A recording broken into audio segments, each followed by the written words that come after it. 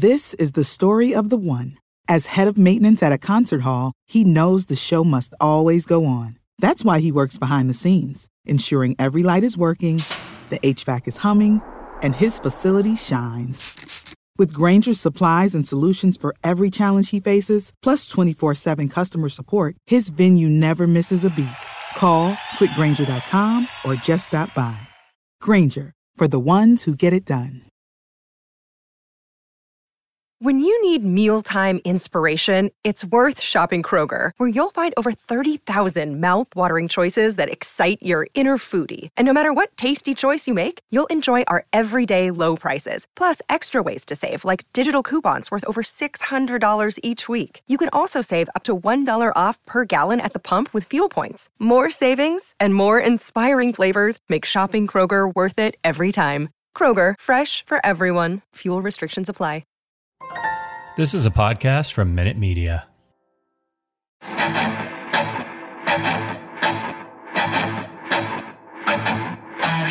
Hey everyone, welcome back to the Arrowhead Addict podcast. I'm here. You're not expecting probably me, probably not Josh Briscoe either. Just to give a total disclaimer, we're recording this on a Tuesday for a Thursday. So we'll let you figure that out with time and inception and whatever that takes. But I'm also normally here with Sterling Holmes, but that's on Tuesdays. On Thursdays, it's Patrick Allen and Matt Verderam. Josh Briscoe can talk a lot about a lot of things, not normally as aggressively as Matt Verderam does, and also not as really as Josh, how are you? I was trying to think of a way to throw Sterling under the bus there too, but it really doesn't matter. What I'm hearing from you is that I'm kind of Matt plus Sterling plus Patrick all combined, and maybe honestly multiplied by a couple times. But I feel like you've brought me in to cover a lot of bases, and I'm gonna do it. I think you're like the exponential version of everything everyone wants, and they just don't even know it. Yeah, so, I wish I could get you to talk to my fiance for like 10 minutes and just get that in there for her. Am I the hurdle to get her from going? Like, has she already said yes, or do you need help with that? She said yes, but it was just kind of one of those like. Yeah, like it was, how the length of the sigh before an answer really gives it away. And that for me is what I kind of keep going back and replaying in my head. The exasperation of the moment is what you remember. I like it. Yeah, I like it. Well, hey, folks, we're if you're listening, if you're watching, we're so glad to have you. As always, it's always a pleasure and thankful for anyone who consumes really anything in these crowded digital days. But we're thrilled to have Josh on the program today in the wake of the NFL draft and a week of like wizardry for Brett Veach and that front office. I asked Josh to come on. If somehow you don't know Josh, he's the host of Almost Entirely Sports on 810. You're also with Seth on Time's Up, right? Nate Taylor's on that too with the Time Athletic. is ours. The time is ours now. Yeah, Time's ours, not Time's Up. I don't know why. If you just throw a football somewhere in the greater Kansas City metro area, you are liable to hit a piece of content that I have made. That's totally true. You're also the editor of Arrowhead Report on the Sports Illustrated network, right? Yes, the Fan Nation network on Sports Illustrated. Yeah, we've got, really just a lot of irons in the fire. But I will tell you this. Verbal? Every angle, every single angle. But it did start legitimately. It started on Arrowhead Addict for me like 8 years ago now, maybe longer than that. Back when there were like 3 Chiefs podcasts. So my terrible one was one of very few options that people had. So I feel like I'm back in some old stomping grounds right now. In the nascent days of things, you were here. Well, we're so glad to have you back. Josh, wanting to talk about the draft. It's been a few days now. Like, how were you feeling during the draft, and did that change now, like after the fact? Like how are you? Like, were you nervous, worried? Were you liking it, not liking it? Do you like it more now, less now? Like how is all that coming together for you now? I was very worried. I mean, on the level that it's not a loved one in critical condition or something. But I was football worried on Thursday because I didn't think it made any sense. But the one report that sticks out is Jay Glazer tweeting out that the Chiefs are looking to move up and even considering using next year's first, which is funny because here on Tuesday, a couple days in the past, Brett Veach joked that Clark Hunt told him on multiple occasions he's not allowed to trade the first round pick for next year because it's going to be here in Kansas City. And that was even something like we talked about day of. But I was kind of sitting there thinking, man, I love Jameson Williams. There are some incredible players here. And maybe if Kayvon Thibodeau were to fall or what, there were all of these different realities that I was thinking about. But ultimately, I just was most hopeful that the Chiefs would actually make 2 picks on Thursday. And as long as they were making 2 picks on Thursday, it didn't really matter all that much to me what else they had to do to move around. Ideally, you also don't give up, that second round pick or either of those second round picks. They got through. They made 4 picks in the first 2 rounds. So I was happy about that. I've got my big picture sort of thesis on what this whole class looks like altogether that we can get to if you want. I've got all this to unpack. But big picture generally, I feel as good about this draft now as I did on Thursday and Friday and Saturday. I think each day has something interesting to it. The only thing that makes me uncomfortable right now is the fact that literally everyone thinks the Chiefs had a good draft. And I don't know how often that happens. Universal praise right now throughout NFL media is for the Chiefs and the Jets. And if that makes you comfortable, then you've got more emotional sort of intelligence at this point than I do. Well, I want to unpack everything that you're talking about. I just want to say, first of all, that I agree. I think it was a magnificent weekend. And I think you were right. I just thought I want them to hold on to all these early picks. And I don't even care where they go because there's so many places that need it that when they apply that pick, it's going to be good. Yeah. So I think I agree with you there. But also, before we move on, I just want to give a shout out to our sponsor. You already mentioned I'm in the KC Beer beanie. It's a great beanie. A beanie, what a meanie. And the Arrowhead Addict Podcast brought to you by KC Beer Co. It's the largest locally owned brewery in Kansas City. They're also the only brewery in Kansas City to focus on German beer styles. Josh, do you know the German purity law of 1516? Why would I know that? I'm just asking. You're a bastion of knowledge. You are a tower of wisdom. You have found something that I have a blind spot on. I could talk about almost anything, but that misses me. I'd love to learn. They use only 4 ingredients: malt, hops, water, and yeast. I think that's also how I make my macaroni. Anyway, it's delicious. This award-winning brewery, a terrific lineup of brews. So whatever kind of beer you're into, they got a style for you. Look for the KC Beer Co. Red Carton in your local store. And give them a shout out on Twitter. Say you heard them here. It's good for us, good for them. They're just good people, honestly, who make good beer. We could read all the things about them, but I think the best thing to say is just good people making good beer locally. How do you beat that? Anyway, Dare to Beer Different, Josh Briscoe. Tell me your master thesis of the Kansas City Chiefs 2022. By the way, 10 pick draft class. 10 picks. Oh, that was another one of the things that I started getting really aggravated about over the course of the pre-draft process. Like, oh, they don't have all these roster spots. Yeah, they do. Those 7th round picks and undrafted free agents, if you bundle all those together, of course, they were going to have a bunch of guys there. But certainly they could have taken 7 or 8 guys in those first few rounds, and they did. Yeah. And I love that. But yeah, I think that there are 2 things that for me, just smacked me in the face over the course of the draft unfolding. And the first one really definitely landed on Thursday for me. It was actually Friday night. Friday morning. It was Thursday night into Friday morning. And so I've had to say that, if this doesn't sound profound, understand that at 2 a.m. Friday morning when I wrote it down, it felt profound to me. Do you woke up and wrote something down? No, I just didn't sleep for roughly 3 days. There was a lot of energy drink sort of fueling through my bones. But what made sense to me with Trent McDuffie and George Karlaftis especially is looking at the Chiefs' first 2 picks of the last several years draft classes, of all the Veach draft classes. I think this is the first time that I have fully 100% understood the logic of the picks. Maybe the second time under Veach, which the reason that I go to the logic of it and to the process of it is because I love a little draft grade. It's fun. I did mine. You guys did yours. It's fun to do, but it's at its core, it's stupid, right? Because what we can grade isn't what that career is going to look like because it hasn't happened yet. What we can grade is the process. And then we just, filter it through our priors, what we liked about these players of this fit or whatever.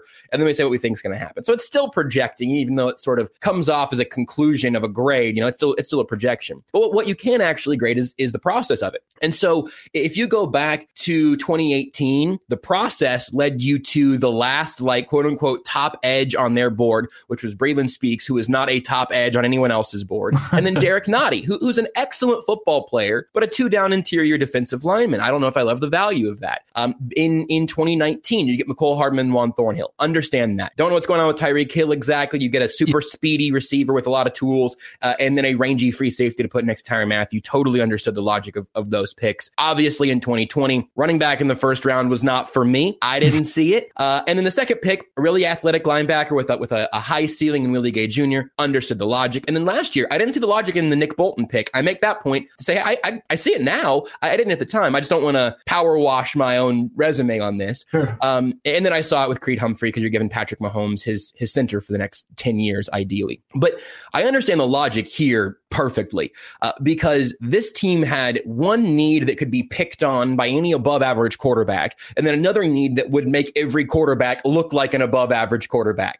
Because look, man, no offense to DeAndre Baker, but the Chiefs told us what they thought about DeAndre Baker this week. They drafted 5 defensive backs and then traded for Lonnie Johnson. Like they were not happy with their own secondary, obviously. So you say, well, you got a guy that you can put out there and start, and he can just stick to anybody. Could he get played over by Jamar Chase? Yeah, I mean, so could almost literally anyone. But Trent McDuffie is going to be where he needs to be. He has the tools to be there. We can get into the minutia on him if you want later. But you have the logic of that, and with George Karlaftis, not the highest ceiling of even the guys who are available then. Arnold Ebiketie and David Ojabo might have higher ceilings, but George Karlaftis is pretty much ready to play right now. Like I would love to bet this. If someone wants to find me odds that I can put money on this, I would love to bet that he leads maybe the entire defensive line in snaps taken this year as a rookie because he's ready to go. And I think Frank Clark will miss some games. Mike Dane is a rotational piece. The interior is going to rotate through it. It'll be him or Chris Jones. Like that to me is relatively obvious. Like he's ready to play football at a decent level right now. In a roller coaster, you got to be this tall to ride. He's taller than that. And the Chiefs desperately needed somebody like that at both of those positions at corner and at edge. So at the very least, that's my day one take for you. Yeah.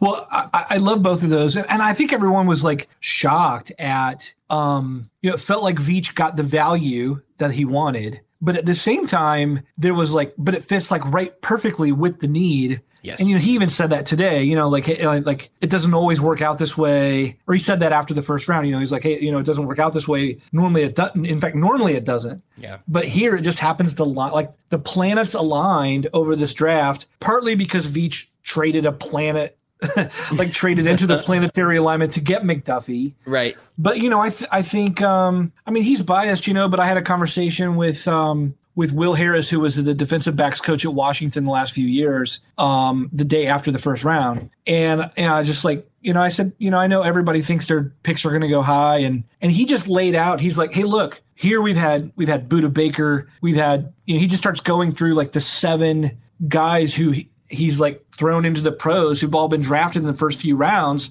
He's like, look, I know what an NFL level cornerback looks like at the college level. Yeah. And he said, and I was telling every general manager or coach who would call me, look, not only do I know that we produce good defensive backs at the next level, but McDuffie compared to those guys is better than those guys. So you should get this guy. And so that combined with even Veach's actions of hey, here was a kind of a top 10, maybe top 15 talent slipping into the bottom half. We had to go up.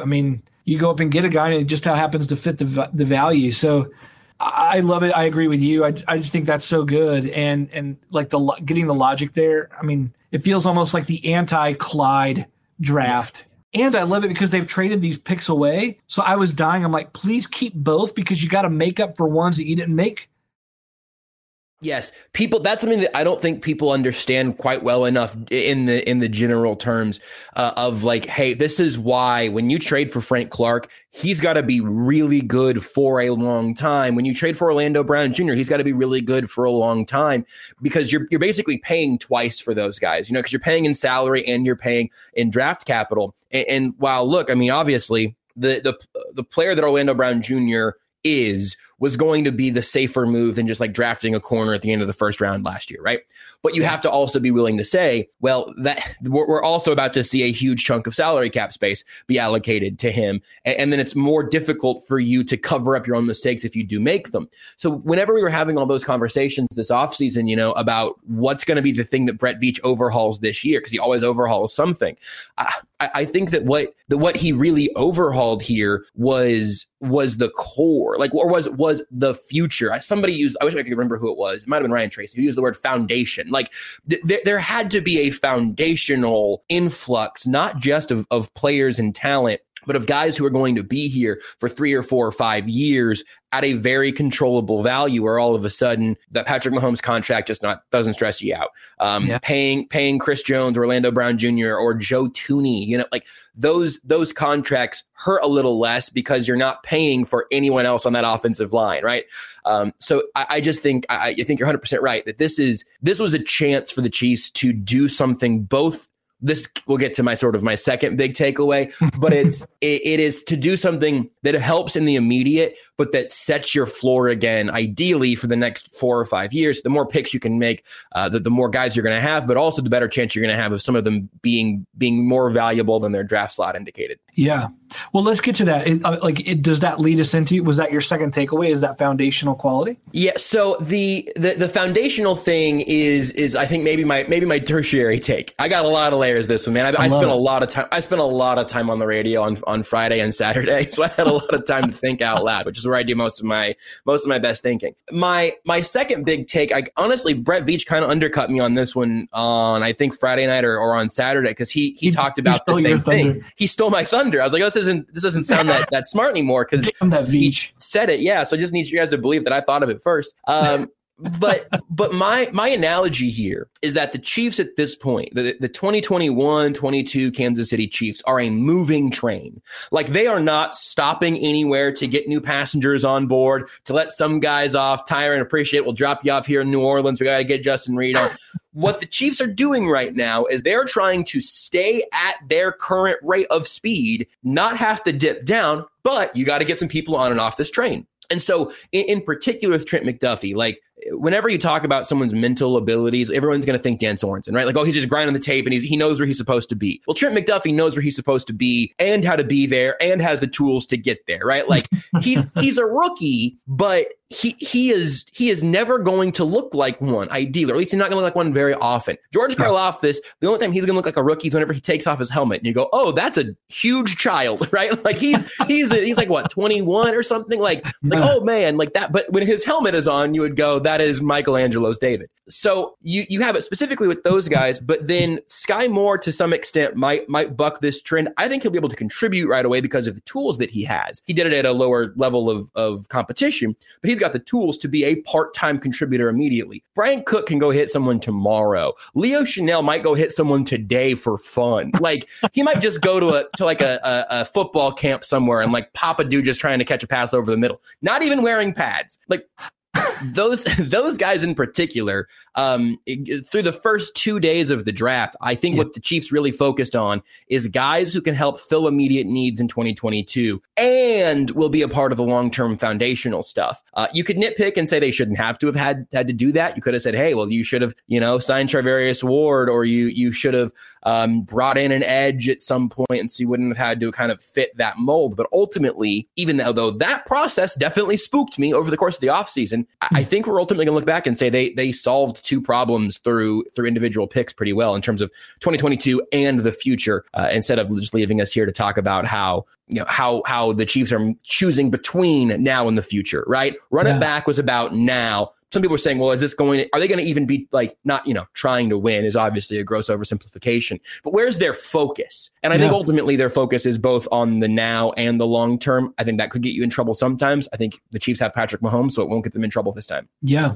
But I find that really interesting what you're saying, because before the draft, I remember talking to Sterling and just saying, I would love for them to grab a guy like David Ojabo at some point, because he represents the kind of high ceiling talent grab that they will never have access to unless they have a losing season. However, I also said, but they cannot afford to take Ojabo unless they also take a guy like George Karlaftis, right? Right. I mean, we were talking about, is it Boye Mafe? Is it not? I mean, we just knew they had to double up and then Ojabo has to be the second pick, because you have to secure the present first. If your window's open, you got to go for it every year, no matter what. So when you say that, I just think, oh, not only do I agree with you, but I even wonder, maybe they couldn't even afford to take Ojabo. Maybe he wasn't even on the draft board, just knowing we'd love to be the deep team that has the luxury of putting Ojabo on the roster and rolling with it. But we need Ojabo to do his a day Jabo today and a future Jabo. Like that just doesn't work. It also makes me wonder, like, is that Sky Moore over George Pickens? Yeah. Right?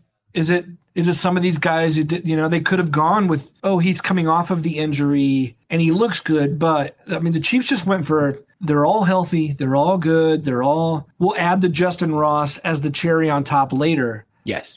But our guys are present and accounted for. Yeah, and again, like I think if you wanted to build a different reality, you could say, well, wouldn't it be cooler to be the Ravens and to believe in your own edge rush enough that you can get through a season and then you have Ojabo? Because like what I've said, and I'm pretty well tucked into George Karlaftis because I also think I have a decent feel of what he's going to be, which I think is probably important on the expectations front. Like if you said 5 years down the line, you said, hey, George Karlaftis or David Ojabo has gone to like 3 Pro Bowls and has an All-Pro selection and they're about to get $100 million second contract. Who's it going to be? So I guess it's probably more likely that guy is David Ojabo, but definitely only George Karlaftis is going to play 85% of the Chiefs snaps in week 1. You know what I mean? Like, yep. So again, I don't know that is sort of being boiled down to have your options limited because of your own actions, but ultimately I think the Chiefs are probably pretty happy with that. Yeah. I want to talk more Karlaftis in just a second. I do just want to let people know we're doing a giveaway. Josh, I don't know if you're eligible or not. Now that you're a guest, you may have missed out. Anyway, just want to say, if you want to, we're doing monthly contests. We're doing monthly contest giveaways for our listeners.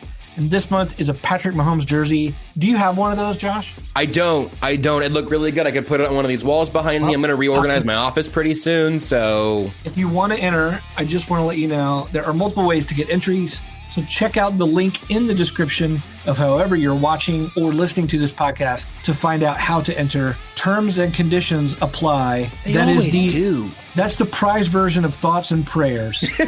Terms and conditions apply. So yeah, that's out there. Hey, are the terms and conditions that being a guest kicks you out of the prize pool? Because I feel like it's probably like your insurance company. There's always a reason to reject your claim. Yeah. So yeah, I'm probably, my great grandpa was probably Arrowhead Addict first editor, and I'm now unable to get it. Who knows? Hey, I want to talk Karlaftis because everyone just, it's almost like he's viewed as this like really great consolation prize, right? And like, I don't want to like get into the weeds and call people out, but I was even reading, like, I read one thing where like some people in like who love the Chiefs, know the Chiefs, were like, Karlaftis is a really great fit. He's like a high fit. Mm-hmm. We're also saying, please don't draft him. And it's like, he's rated as a top pick who's a perfect fit and we don't want him because we'd rather have these other. And I'm just thinking, this feels incongruent. It feels like we're underselling.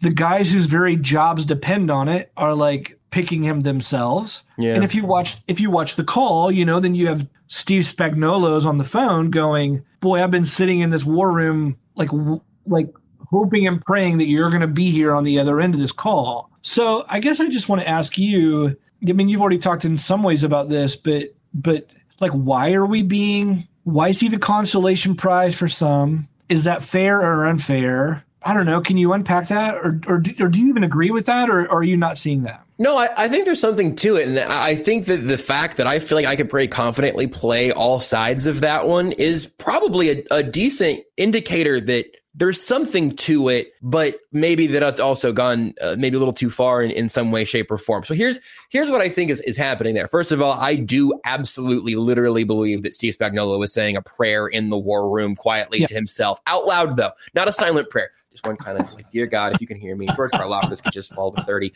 I do think that there's a chance that was happening.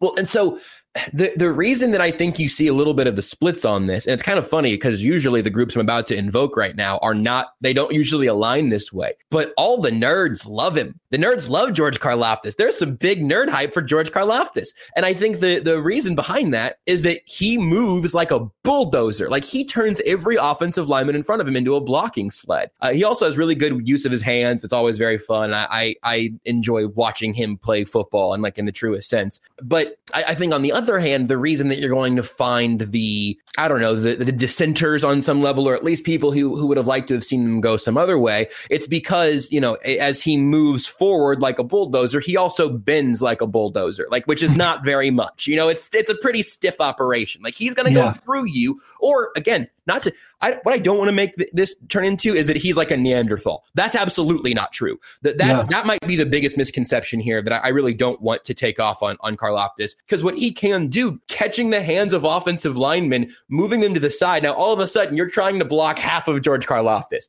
You're not going to block all of him very well, but you're going to block half of him not at all. So like there really is something to that. But I think what's really happening there is that the elite bendy edge rushers that all of a sudden, like, they just bend at their hip at a 90-degree angle in a way that doesn't make any sense. And then they're it keeps them from being run around the back of the pocket if you're trying to push on the outside. Or also at the NFL level, it's just really hard for a defensive end to run through, let's make it Orlando Brown Jr. Like that. Yeah. He does not lose to power ever. Like that battle in training camp is going to be, they could sell tickets just to that, and I would pay for them. Like it'll be incredible just to watch. It'll be like a scene from Pacific Rim. But again, like if you do end up in a matchup with somebody that is playing power first, or if you're an offensive lineman at the NFL level and you know that what he's going to bring to the table is going to be power, you're preparing for that. I would say that my fear, and the reason that he landed all the way down at 30, is because I don't know that he can win in a different way just yet. Again, not by technique or by not having a plan. He's actually pretty good at that, specifically for somebody whose first sport was water polo. But I do think that he lacks the trait that you most typically see attached to a 25 sack, Pro Bowl campaign, like just somebody who just goes absolutely 25 is too many, but we got a 17 game season now, maybe but not like for George Karlaftis. I don't know. Maybe. That's right.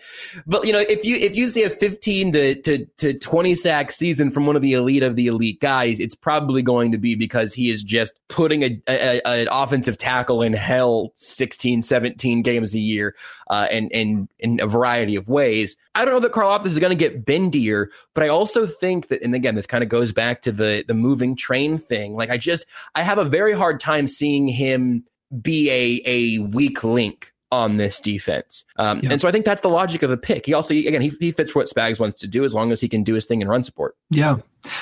I think part of I guess I wrestle with the fairness of it because the guy's 21, right? Like he's like he could legally drink in the same month that he was drafted. Right. So already you're just thinking, well, his best football's ahead of him. Yes. The guy doesn't even start playing football until the 8th grade. Yep. Right. So he's still sort of, he's played for years, but he goes to Purdue. His freshman year, he was like amazing. He showed up on the national radar as a freshman because of 17 tackles for loss or something in Big Ten play, and shows up in games. I'm on the phone yesterday with his defensive line coach, Coach Hagen from Purdue yesterday. He says, "Hey, look, man," he said, here's the thing about Karlaftis. And he wasn't overselling Karlaftis because I said, hey, you also worked with Ryan Kerrigan. I've seen Ryan Kerrigan comparisons. Would you say that? And he's like, no. Have you seen Ryan Kerrigan? Ryan Kerrigan had 100 sacks at the pro level.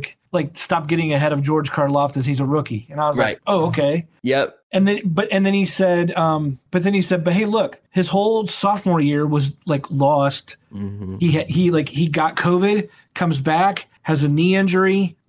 It's a wash. So there's no development. It's just nursing rehab and then trying not to get COVID for a whole sophomore year. Then he said, last year he comes back and he said he was so determined to try to make up for a year lost and be the national defensive hero again. Mm-hmm. And he said, and everyone had talked that he doesn't have speed. It's all strength. So he said, he spent the whole first half of the year way up too high in his rush, trying to go as a speed rusher versus he said, we had to coach him back into being into what makes him so good. Yeah. So in other words, this whole last season that we're looking at this tape of, his own coach is saying, yeah, we kind of had to coach him into being himself because he was letting the press in his head and making up for COVID, and suddenly he's like not doing what he should, and he ends up with like 4 or 5 sacks on the year and like this lesser production, and then suddenly he's like pass rusher number 5 or 6 and going at the bottom of the first round. So like I'm listening to that and just thinking, like, I'm already thinking, man, he's so young and whatever anyway. And then he's saying that, I'm like, maybe the Chiefs are going to find out that he's even better than, like, we already know he's going to be a very solid pro. That feels like the floor. But I'm also excited for maybe an untold ceiling. Yeah. That may surprise us all. Like, what the hell, Jared Allen? Where did this come from? Right. And like, didn't think this guy would be averaging double-digit sacks, but here we are. Well, so that's one of the other things that I'm trying to think about, the stuff that I don't want people to take away from our conversations about him. It's like I also don't want people to go like, oh, okay, so he's just a tank that has one move. Like, okay, so this was the selling point on Breeland Speaks, right? Like, he's just never on the ground and he, is big. Like, that's so also true. It's so what it was, never on the ground, man. But that's also not this. Like, George Karlaftis does have all of the physical tools you would ask for, like where his athletic testing does not look like Breeland Speaks's. Like, that is not a reasonable comparison to make. So yeah, I absolutely do think that we have spent more time talking about his floor than his ceiling, in part because I do think that was probably the final like selling point on him for the Chiefs, of like, we just know that he's going to be here for us. Again, 85% of the snaps for 17 games, ideally, barring a big injury. But I also do think I'll bring up a name that I think this is what Matt Derrick invoked last night or on Monday on Almost Entirely Sports. Where he said, "Look, I mean, maybe he could be Tamba Hali with a little extra martial arts training," and that one stuck for me, because his hands and his hand fighting and all of that is already really good. It's like, that's a route to get there. Again, he would be a real anomaly if he got particularly bendy at the pro level, because you're right, even for a 21-year-old though, like, that's just something that you just don't see happen at age 25 very often, as far as I can tell. But he has a billion tools, and being bendy also guarantees you nothing. Like, I think ultimately we're going to look at him as being a pretty good pick. I think that if he is the best pick out of this draft, I would be surprised just by how we review him in years to come. But if that's the case, I don't think it's necessarily a bad thing either, because if there's a 10% chance that he becomes an all-pro, just absolutely feasting at that spot, maybe it's more than 10%, I don't know. I do think it's on the board though. Then yeah, maybe he's just feasting because also he's playing on a defensive line where most of the attention goes to Chris Jones. So he gets one-on-one a bunch, and he's going to end up going against some tackles that aren't as strong as him or aren't as quick as him or don't have as good a technique as him. And then yeah, maybe in 3 years we're going, wow, did you guys see George Karlaftis having 10 sacks a year by this point? Because I wasn't sure that was going to happen, and look at us now. Yeah. Let me put you on the spot. Career sack total, George Karlaftis, when he retires in 2033. When he retires? Yeah, just give me a number. I haven't given this one fart's worth of thought. I haven't thought about this in the shower. I haven't thought about this on any level. I'll say, you know what? Let me hold on. Give me one checkup here. I want to check one other person before I give you the answer. Do you have an answer? Your answer will not change mine. I mean, I'd probably throw out 65. That sounds like a good safe, like, oh wow, that's a lot of sacks. And also, well, over the course of like 8 seasons, that's moderate totals each year, reliable through his 20s. I could go for that. I also like that, but Frank Clark has 53.5. And if the bet right now is that he's going to be more productive than Frank Clark has been on 2 teams on his second contract, that's a lot. I think I'll go 55 in honor of Frank Clark and also Dee Ford. Well, I mean, you're talking about 2 guys. I think he's going to play for a long time. That might be my biggest guess. Is that he probably plays a long time, and he probably, not to make him a compiler, but I think he probably plays for a long time and probably plays at a pretty high level and probably doesn't miss a lot of time. So yeah, you're describing Alan Bailey is who you're describing. Somebody compared him to Alex Okafor on Twitter, and I thought that was sort of unfair, but also I kind of went like, well, yeah, I mean, if you made Alex Okafor like faster, stronger, younger, and on a rookie contract, like I don't know that sucks. What did Alan Bailey end up with? This is where Almost Entirely Sports ends up a lot of the times, is like Rudy will ask me a question and I'll just start going through Pro Football Reference and asking questions out loud. 22 sacks for Allen Bailey. Getting sacks is hard. It is hard. It is hard. I said 65, and apparently he's going to be in the Ring of Honor. Honestly, I mean, Kimball Landers is now in the Ring of Honor. George Karlaftis, he'll be in the Ring of Honor if this is the go. I mean, nothing personal on Kimball Landers, but yeah. Anyway, I think 65 sacks would get him there if they're all with the Chiefs. I'm going to see where that puts him on the Chiefs all-time sack leaders list now, because you've really piqued my curiosity on this. All right. Hey, while you're looking that up, I just want to let people know about something else. If you like the Arrowhead Addict podcast, please consider becoming a member of the family. Members get access to our private Discord where we all hang out. Verderam, myself, Patrick, Sterling, other AA contributors, etc. We have happy hour kind of hangouts. We've got special giveaways that we're going to be starting. All kinds of things going on. Check out the link in the description of wherever you get this podcast for more information there. We appreciate your support. Josh, do you have the rundown of where George Karlaftis, how many sacks does he need to be in the top 10 all time for the Chiefs? Top 10 all time for the Chiefs. Number 10 right now is Chris Jones at 49.5. 50 would get him there. I like to think that Chris Jones will add to that. Yeah. Boy, it's harder than I thought. I said 65 like it's making pancakes in the morning. 65 would be only behind Derek Tamba. I skipped my list. Derek Thomas, Tamba Hali, Neil Smith, Justin Houston, Art Still, Buck Buchanan, and Jerry Mays ended with 65.5. So that'd put him at 8 right there. 65 is a lot of sacks. What about Eric? Where's Eric Hicks on that list? He's 11 at 44.5. Okay. Well, I was kind of thinking that range, Eric Hicks range, but apparently I'm way off in my sack. Did I say 55? I need to rethink some things. We're both drunk on sack totals. Look, man, this show's very sacks positive. We're both taking the under. We're both Lisa Simpson right now playing the sacks. Jared Allen had 43, which you go, man, that's 12th all time. In 3 years. Yeah, dude. He only played here from 04 through 07. I loved him while he was here. Good. Let me ask you this. Yes. We got Lonnie Johnson trade, Justin Ross addition, Melvin Ingram, at least some level of something.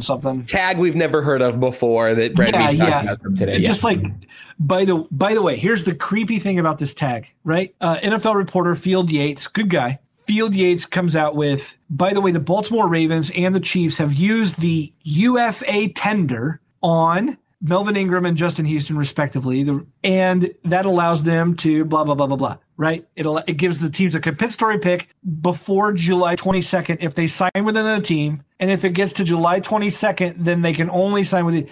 And everyone was going, what the hell is this designation? And why doesn't every team use it ever on every free agent that they want to whatever? Yeah. But then I start looking. I'm like, where's this been used? The last time it was used, 2020, the New York Giants used it on Marcus Golden, pass rusher. The only person who reported on it then, Field Yates. Wow. The previous use before that, 2017, running back LeGarrette Blount, New England Patriots. The only person who reports it on then, Field Yates. I got to wonder, did Field Yates make up his own NFL designation, pulls it out so randomly every 2 years, we all fall for it and report on it like it's a real thing. Meanwhile, the Players Association is going, you can't tag a free agent. Get the hell out of here. Yeah. What is going on there? I'm telling you, I've looked for bylaws. I've looked in like NFLPA glossary looking like where is quote UFA tender. The only time I see it is on Field Yates' timeline on Twitter and his reporting on ESPN. And what do you make of that? So first things I thought what you were going to get to is because you and I both in our respective Arrowhead spaces, you see news sometimes and you know that your sandwich is going to sit out there on that kitchen table for another 10 minutes. You got to get in here and write. It's just something that not a lot of people know. But I saw that and I just saw Chiefs tag Justin Houston so quick that was where my first heart palpitation went. Was like, no way. No, everyone said this wasn't going to happen. Like, So that's where I started. Basically, here's the gist of it to my understanding. This is the tag for veterans who don't want to show up for training camp. And you say, look, if you sign somewhere before training camp in this range, you can go. I think in that range, your team would then get the compensatory pick formula contribution. But again, like if that's the case, I don't know why teams wouldn't use it more often on free agents they know they're going to lose. I think there must be a start time. That part escapes me. But basically, it's, hey, you either have to sign before training camp or you're coming with us. And if you're Melvin Ingram or Justin Houston right now, or LeGarrette Blount several years back or whatever, and you're thinking, hey, man, like Melvin Ingram doesn't need training camp, but Andy Reid thinks that everybody needs Chiefs training camp, right? So they said, look, we'd love to have you back. If you're Melvin Ingram, you're definitely not bleeping around with OTAs and mini camps and all that stuff. But what the Chiefs said is, hey, we'll have you back. I think it would cost them like $4.4 million. We'd pay you a nice little yearly wage, but you're going to have to get to St. Joe. You can't just meet us at Arrowhead. You're going to have to make your way to St. Joe at some point. Otherwise, if you go somewhere else, you're going to have to go to their camp anyway. So I think that's basically the logic. It's a quote unquote franchise tag for old guys who don't want to go to training camp, I guess. But it feels like the kind of thing that maybe isn't used because agents and players loathe it. They would have to. Yeah. And so you're like, well, I don't want to piss off the agent of 15 other guys that may want to sign here, so I'm not going to. But it's so weird in a league like this that we haven't heard of it outside of, anyway, Field Yates has used it 5 times in 5 years, and that's the only guy who uses it. That's all I know. But here was my original question. We're talking, so the Chiefs have added some guys after the draft, or could have some guys, whatever. We're getting a much better idea of what positions can look like. Mm-hmm. What is the one position that has you the most worried outside of edge? Because I feel like even now with Karlaftis, with Frank, whatever, because Melvin's not signed, even if Melvin is signed, honestly, that probably still is the issue. So let me just take edge off the table because that's the easy answer. Is there a position group that still bothers you, frightens you to some extent? Yeah, I think that the best answer is still corner, not for the same reason that it's edge though, right? At edge, you go, are there enough guys here? Like I was really surprised they didn't spend the second day 2 pick on an edge. Honestly, I expected one of those to go pass rusher. So it's different, obviously, because half of their draft was just defensive backs. But I could even rope in the whole defensive backfield on some level, just because you're going to rely on quite a few younger guys to do that. But ultimately, I do think that McDuffie and Snead and Fenton as your 1, 2, 3, and then Williams and Baker and maybe and Lonnie Johnson. There are guys that you would have at that next level that I do think that by the time the season comes around, they're going to have their best options there. And I do think they'll get 3 or 4 good options from this entire group. It's probably them. It might be wide receiver. Also for kind of a different reason though, because I like the Sky Moore pick. I think eventually he's going to be a really nice player here. I don't know if he's going to be a top 10 receiver in the league. He might be, he might not be. Like I genuinely would hate to have to guess on that. But what I do look at is the fact that he's a rookie coming into this season, and rookies have a really hard time contributing early in an Andy Reid offense. But the other element of it is that it's different, but Marquez Valdez-Scantling and Juju Smith-Schuster are also in their first year of an Andy Reid offense. They've been at NFL level competition. They've been in NFL offenses. And Juju especially has done lots of stuff at lots of different levels. I think they'll be fine. But I could see them coming out week 1 looking a little bit discombobulated, perhaps. And maybe not week 1, because week 1 it seems like Andy Reid's always got just the first 60 minutes of football scripted out perfectly. But I could see there being a time where you go, oh, you know what? I don't know. This offense is going to it's going to stall maybe just a little bit. That wouldn't surprise me. But by extension also, I don't think it can be that bad because the real number 1 wide receiver is Travis Kelce. So it can only get so dark at the overall pass catching position. Yeah. Well, let me ask you this, and we'll close our episode with this. The 2022 Mac Lee Hill Award winner will be, since we're coming off the draft. Oh man, they get these awards wrong all the time. Internally, I disagree with them all the time. You do? I do. I feel like the MVPs and the Mac Lee Hills are usually influenced by a variety of factors, is what I guess I would say. So who's the Chiefs this year? Yeah. I think I'm guessing that at the end of the year, I will tell you it's Trent McDuffie. I think the Chiefs at the end of the year will tell you it's George Karlaftis. How about that? Ooh, that's a way to give me two answers at once. That's good. And neither one of them were the wide receiver. So if they had at least maybe some points, I don't know. By the way, were you insinuating that Tyrann Mathieu was given the team MVP award insincerely? Matt, my connections break. I can't. Our connection's bad. I gotta go. No, not insincerely. I don't want you to get stalked on Twitter. I don't want you to get thrown under the bus. Not insincerely. I just think it was objectively the wrong choice. Not insincere, just wrong. People are wrong and people are wrong and sincere all the time. That's true. People are also wrong and insincere all the time. Please don't clip this and tweet this portion of the show out. You know, that's how the whole Troy Aikman thing started like 3 years ago, and I've never fully lived that down. Tyrann Mathieu, I hope he has a wonderful time in New Orleans with his best friend Dan Sorensen. I hope that they play on a good defense and are very happy together. Yeah, who would have thought that we'll give a couple defensive backs to the Saints and we'll take two from the Texans? That's the trades we want to do. Yeah, what a trade! What a trade, man. Well, Josh Briscoe, it's always good to converse. And man, it's so great to have you on the show. Folks, if you somehow are not following Josh Briscoe on Twitter, it's a must follow at JB Briscoe. Also listen to him on 810. Do you have like set times for is it every day? Great question. I only sometimes get to know, but because sometimes it evolves. So I'll give you the full, right. I'm just going to give you the full pitch. I'm going to plug all my stuff all together because I'm the only one that could possibly remember where they all are. Where can people find more of Josh Briscoe if they want it, which they should? Which you clearly should. You can listen to the Almost Entirely Sports radio show on Sports Radio 810 WHB, or you can search for Almost Entirely Sports wherever you get your podcasts. It's currently Almost Entirely Chiefs, but you can get the rest of it by the title. Weeknights on 810. If there's a big NBA game, I hope this is coming out Thursday, we'll be fine. Whenever the Suns sweep the Dallas Mavericks, there might be 4 times, as we end a little early so we can bring you that absolute tail kicking from my beloved Phoenix Suns. It gets shuffled around that way, but Almost Entirely Sports on 810. I host the Chiefs postgame show on 810. You can listen to Time Czars. That's the podcast on The Athletic with my friends Seth Kaiser and Nate Taylor.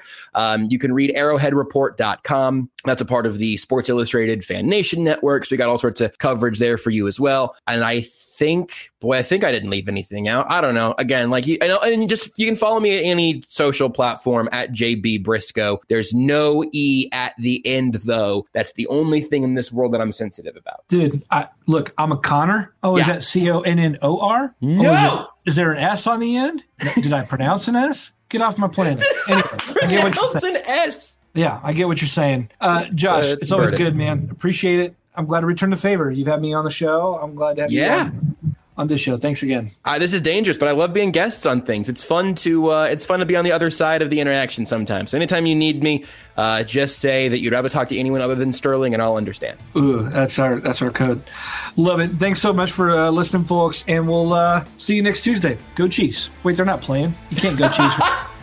There's nothing going on. Chiefs, don't go Justin Ross. Go Melvin Ingram. There it is. See you guys. Go Brett Veach.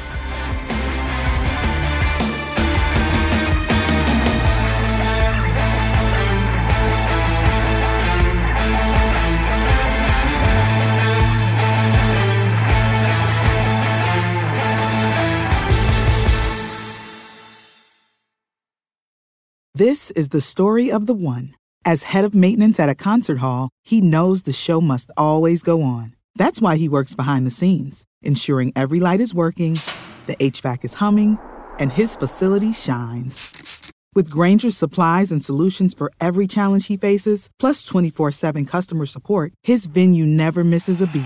Call quickgrainger.com or just stop by. Grainger, for the ones who get it done.